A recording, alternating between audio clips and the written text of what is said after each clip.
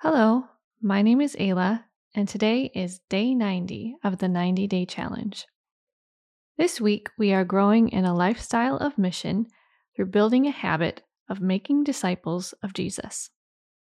As we begin, let's pause to be still, to breathe slowly, and to recenter our scattered senses upon the presence of God.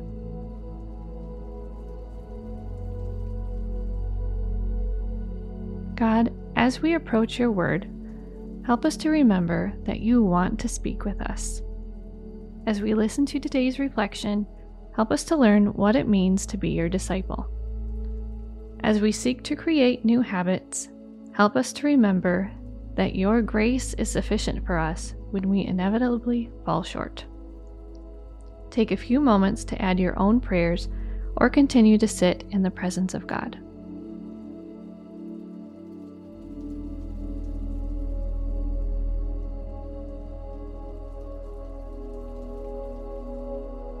Mission is living sent. In the same way God sent Jesus into the world, we are sent out by Jesus to love others and to make disciples. We do not huddle inwardly, hoarding our resources and isolating ourselves from the world around us. Instead, we go with the empowering presence of the Holy Spirit in us, seeking the kingdom of God. Today we are reflecting on how the work of making disciples is one of endurance, teamwork, and partnership with God. In 1 Corinthians 3:6, Paul writes, "I planted the seed, Apollos watered it, but God has been making it grow." In this verse, it sounds like Paul is talking about a classroom seed planting project.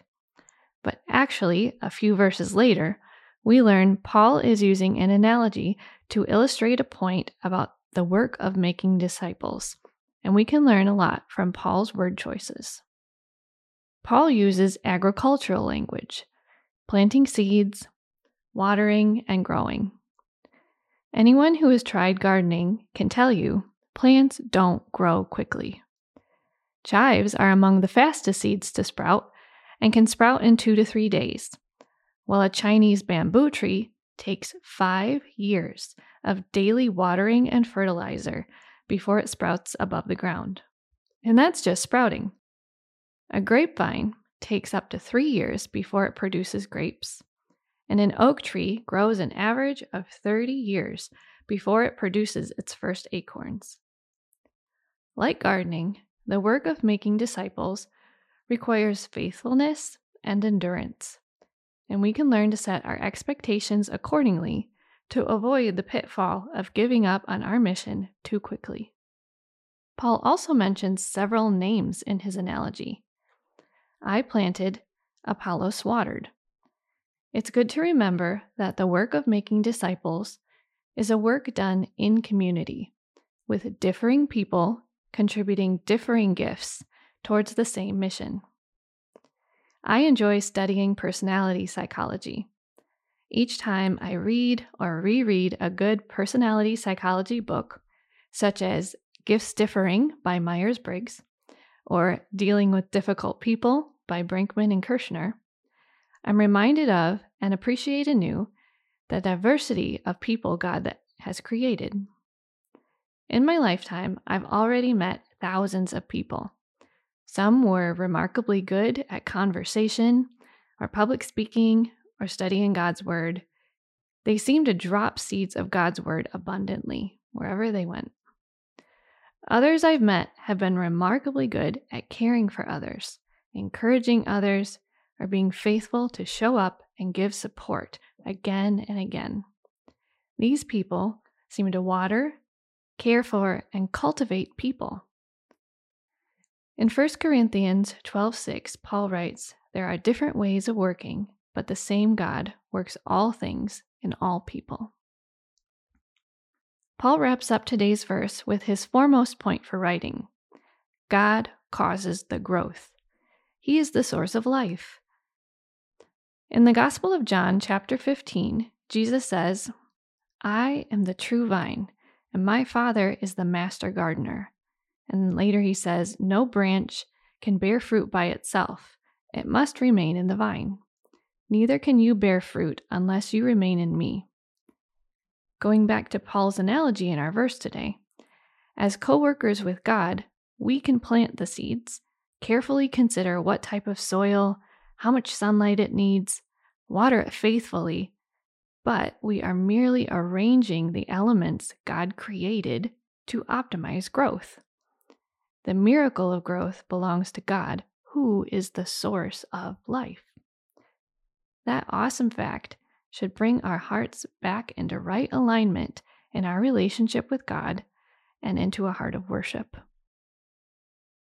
Let's return to the passage and listen for a particular word or phrase that the Holy Spirit might be highlighting today. 1 Corinthians 3:6. I planted the seed, Apollos watered it, but God has been making it grow. What word or phrase jumped out at you from this verse? What idea do you want to take away from today's reflection? And is there a step of obedience that you want to take today in response to any of this?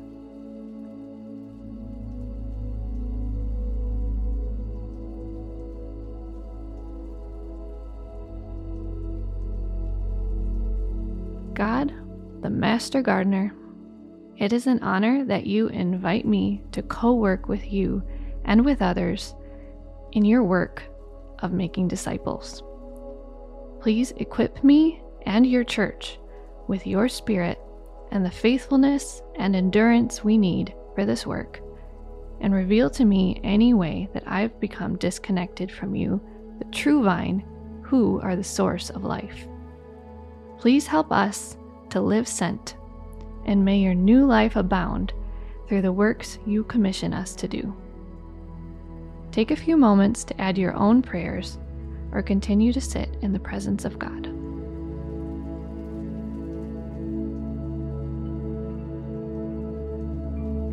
As we take these reflections into the coming day, let us remember the words of Jesus in the Great Commission, found in Matthew 28, verses 18 through 20. Then Jesus came to them and said, All authority in heaven and on earth has been given to me.